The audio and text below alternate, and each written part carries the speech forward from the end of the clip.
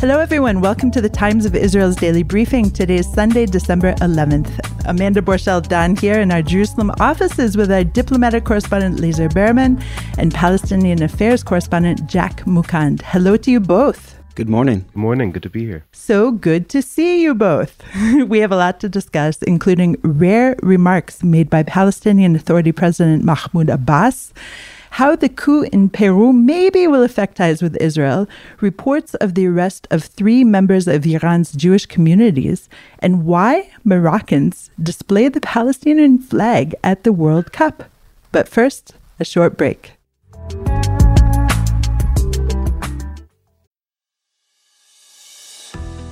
Do you or your clients have a commercial collection matter that's going nowhere?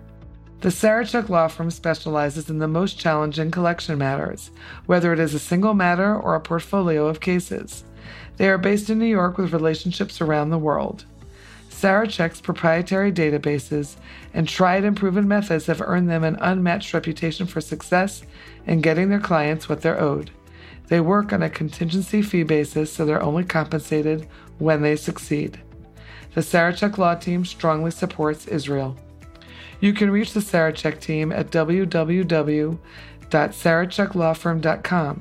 That's SARACHEK lawfirm.com or at 646-403-9775.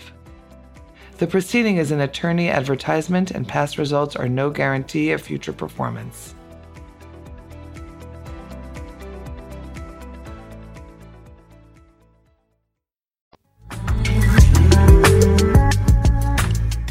And we're back. Jack, let's start with you. Palestinian Authority President Abbas is apparently on some kind of media blitz. On Wednesday, he said in an interview that he is opposed to taking up arms against Israel.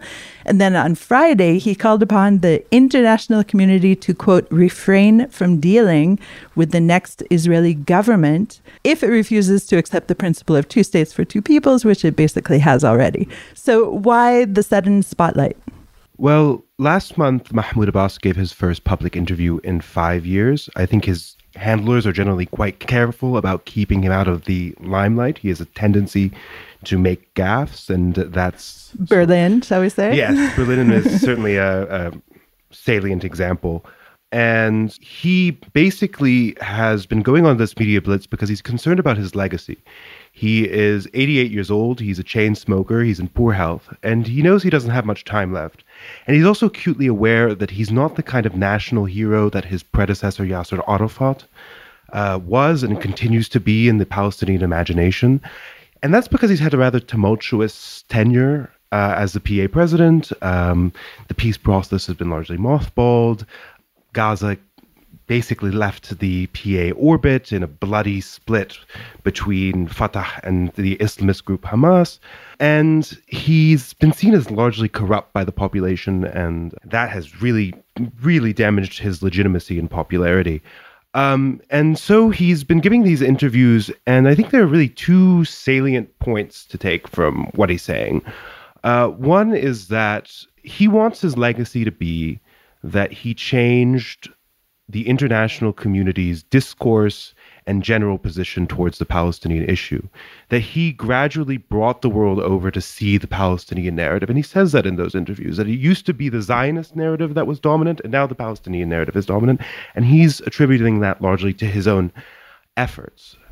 For example, in the first interview he gave in Cairo, he said that 92% of American synagogues are now against Netanyahu's policies. He took that number out of the ether. He just made it up. But he is pointing to something that has a certain substance and reality, which is that American Jews are increasingly against Israeli policy.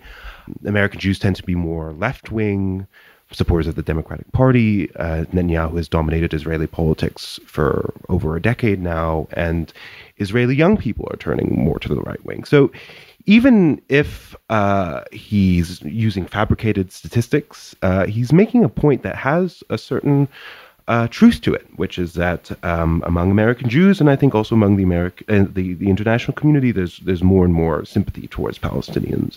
And the other thing that I think is salient is that he's blaming America for the lack of progress that has occurred under his tenure. One thing that a lot of people don't realize about Abbas is that he's actually trained as a historian. He has a PhD in history from a Soviet university, the Patrice Lumumba Friendship University. And he wrote a rather controversial thesis that he hasn't entirely renounced. He said he wouldn't write it these days because the Palestinians are no longer at war with Israel. But he wrote a dissertation arguing that Zionists had an equal share of responsibility for the Holocaust, that Nazis and Zionists worked together. And so he's a historical thinker, but he's also a bit prone to conspiratorial historical thinking. And in his interviews, he's been talking a lot about how America has been at fault for basically everything bad that's happened to the Palestinians, going back to the Balfour Declaration. He said that the Balfour Declaration, which was a British declaration stating His Majesty's government at the time, His Majesty's government interest in creating a Jewish state, he said that was actually an American initiative that was forced on the British, and then that the mandate ended so that the Americans could take over and make a protectorate. So he's talking a lot about historical issues, blaming the Americans. And I think that's a sign of him perhaps being a bit out of touch with his audience. When you talk to Palestinians, they're not particularly concerned about, the early history of Zionism and the role of America over the decades. They're interested in more immediate issues, and he's sort of litigating historical issues and also litigating, UN resolutions from the 1940s. But yeah, I think he's thinking about his legacy, and that might make a person think in broad historical terms. And I think he's also thinking about the future in terms of succession. When one talks about the succession, you'll often hear Palestinians say, Mahmoud Abbas, may God extend his years, which is a kind of Islamic formula when you talk about someone who's aging.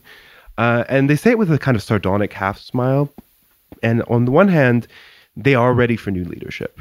But on the other hand, there is a lot of consternation about what might happen if there's a bloody succession battle in the West Bank for PA authority. And the hope is that the big political figures will get into a back room and figure out their differences, but there's quite a bit of consternation. And that's part of Abbas's legacy as well, what happens after he passes away and the succession struggle that might or might not take place. Okay, Jack, thanks so much for that. Laser, let's turn to you. 3 members of Iran's small Jewish community were arrested recently as part of the crackdown on the ongoing anti-regime protests. So I believe one has been released, and the community has previously condemned the protests. So what do we know about the other 2 so far? We don't know much. An Iranian source outside of Iran told the Times of Israel late last week that indeed 3 members of the Jewish community were arrested, 2 inside of Tehran and 1 in Shiraz. One of the Jewish community members, one of them from Tehran, was released, and we don't know as of now the fate of the other 2. As you mentioned, the Jewish community tends to put out statements in support of the regime. At the beginning of the protest in September, in the wake of the death of the young Kurdish woman who died in regime hands after being arrested for violating the dress code. Mahsa Amini was her name. So that the Jewish community put out a statement warning people to stay away from the synagogues for their safety. And they last month condemned the protests and came out in favor of the regime. You might remember in 2020, after the killing of top IRGC General Qasem Soleimani, the Jewish community, I believe it was the top rabbi, put out a statement condemning that assassination. So it is certainly within the pattern of the Jewish community to kind of come out in these pro-regime ways. I won't say that thousands have been arrested, as we know, in these protests. So it doesn't look like 3 Jews being arrested. It doesn't look like a particular focus on the Jewish community, but it's something that could be particularly sensitive. They could be particularly vulnerable in this time of significant unrest in the Islamic Republic. Okay, thank you, Laser. Staying with you, Laser, Peru has its first female president, Dina Boluarte. Forgive my pronunciation. Do we know anything yet about how this surprise new government may view Israel? No, I haven't heard anything particular about that, and that's certainly not the focus of I'm sure, of what they're thinking about right now. But I will say that the previous president who was ousted, put under arrest, Pedro Castillo, he was certainly a leftist, but he wasn't, a kind of a fire-breathing anti-Israel figure. He was seen embracing Brazil's Bolsonaro, who was seen as a very pro-Israel right-wing leader on the continent. And at the UN in September, he said that he's for an independent, viable Palestinian state and Israel with secure borders. So this is not someone who's wildly out of step with places like Europe as well. And in the past, if you look back to about a decade ago, there was a series of significant economic and technological cooperation agreements with Peru that were announced. So this is a country with which Israel has a pretty constructive past. And I don't think there's any reason to believe that this is going to be a drastic change in the way that we've seen in other South American countries against Israel. Okay, thanks, Lazer. We'll go to a short break now.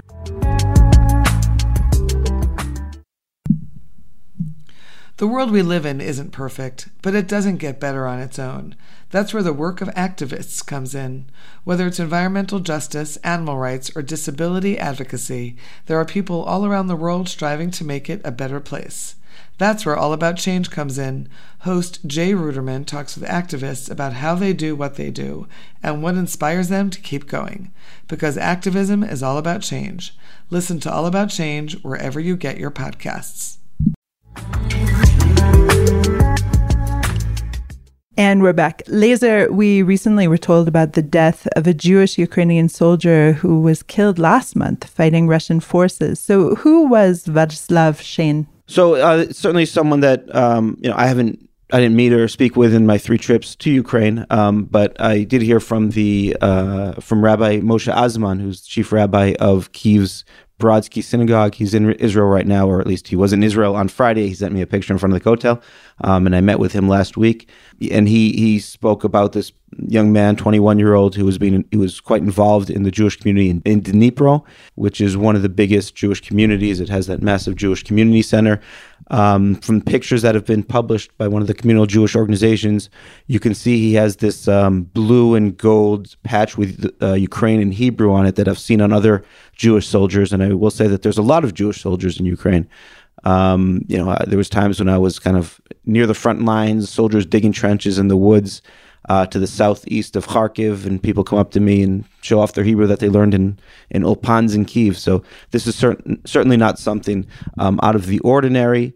And it's certainly, the Jewish community has come out very strongly here in favor of Ukrainian independence, or I guess independence isn't the right word, but in Ukrainian victory, and is as active and enlisted as other communities in both in raising money, in reaching out for support outside of Ukraine, and also in fighting. So yeah, he's one of the soldiers that was killed. And in terms of Jewish soldiers that have fallen, I'm just right here. I'm just trying to think off the top of my head if I had heard of any others, and I actually have not. I'm sure there are some, but in terms of someone who is this active in the Jewish community, I mean, there's pictures of him with tefillin and praying, and he's active judoka as well. So he was someone that was well known in that community. I'm sure that loss is felt quite widely in that community in Dnipro. Lazer, thank you for that. And now for something completely different. And back to you, Jack. You watched the Morocco-Portugal quarterfinal World Cup game last night in East Jerusalem. And I've had this burning question for a while. Why are Moroccan soccer supporters flying the Palestinian flag during the games or after as a victory lap? So when talking about that phenomenon, I think we have to look at the specific context in Morocco and then zoom out a little bit to look at the Arab world. In Morocco, there's been a steady process towards normalization with Israel. Basically, there was a bargain where Morocco would recognize Israel, and in return, the U.S. administration would recognize Morocco's sovereignty over Western Sahara, which is seen in the international community as occupied territory to the south of the Moroccan state. And basically, the business community in Morocco has been excited about normalization with Israel. The military has been excited. There have been reports of Morocco using Pegasus spy software, which is Israeli software, on world leaders, including Emmanuel Macron. But the general public in Morocco has been rather reticent about normalization. And that's a major issue at the moment, and it's finding an expression on the pitch with the waving of Palestinian flags. Zooming out a little bit to the Arab world, the Palestinian flag is used as a sort of pan-Arab symbol. When Arabs from Morocco to Iraq fly the Palestinian flag, what they're showing is their sense of belonging to a broader entity that's the Arab people that transcends national borders. There isn't really an alternative flag for that kind of pan-Arab identity. So Palestinian flag serves as this kind of glue for Arab identity, especially now at a time when the Arab world is seen as so ripped apart by internal national problems and also by rivalries between different Arab nations. For example, Morocco has a very bitter rivalry with Algeria that largely centers around Western Sahara because Algeria is seen as giving support to the Polisario Front, which is the separatist movement that's trying to get independence for Western Sahara. And again, it looks like Morocco has used Pegasus technology to spy on Algerians, on other Arab leaders, most notably Bouteflika, the president of Algeria. So yeah, I think again, to sum up, Moroccans are flying the flag because there's an internal political debate around normalization, and it's also an important pan-Arab symbol. And this is World Cup being held in an Arab country for the first time, and Moroccans are wanting to show the fans in Qatar that they see themselves as proud Arabs and support Arab causes. So it's not necessarily a pro-Palestinian move. It's more of a pro-pan-Arab move, is what you're saying. I mean, I think it is also a pro-Palestinian move, but I think the optics are largely about, showing a kind of support for Arab causes. But I think it's also certainly a pro-Palestinian move. I think it's both. Really fascinating. Thank you so much. And I'm sure we'll be seeing a lot more Palestinian flags in the coming days, right? With the semifinal coming up. Especially in East Jerusalem. I mean, there are Palestinian flags everywhere when I was watching it. And every time there was a Palestinian flag on the screen, the crowd would just light up. It would be totally energetic. People were, pointing at the screen. They were clapping. And after the victory, I'll say, there was a Palestinian who took out a drum and was sort of playing in a traditional, like, Sahrawi style, the kind of celebratory. The Moroccan style of drumming. Oh, and okay. people were sort of doing zagharid, which are the ululations. Yeah. So it was a lot of fun, and I think it'll be a lot of fun to watch it again in East Jerusalem. For sure. All right. Thanks so much, both of you, Laser, Jack. Thanks for joining me today in our Jerusalem office. Thank you. Thank you. Thanks for listening to the Times of Israel's Daily Briefing, and thanks to our producer, Gilad Brownstein, and to Gili Amar for this out-of-this-world music. You can find us daily wherever you find your podcasts. And on our mothership, timesofisrael.com. Like what you hear? Consider rating us on Apple Podcasts or Spotify to spread the word. And be sure to check out our weekly feature, Times Will Tell, released every Friday. Until next time, Shalom.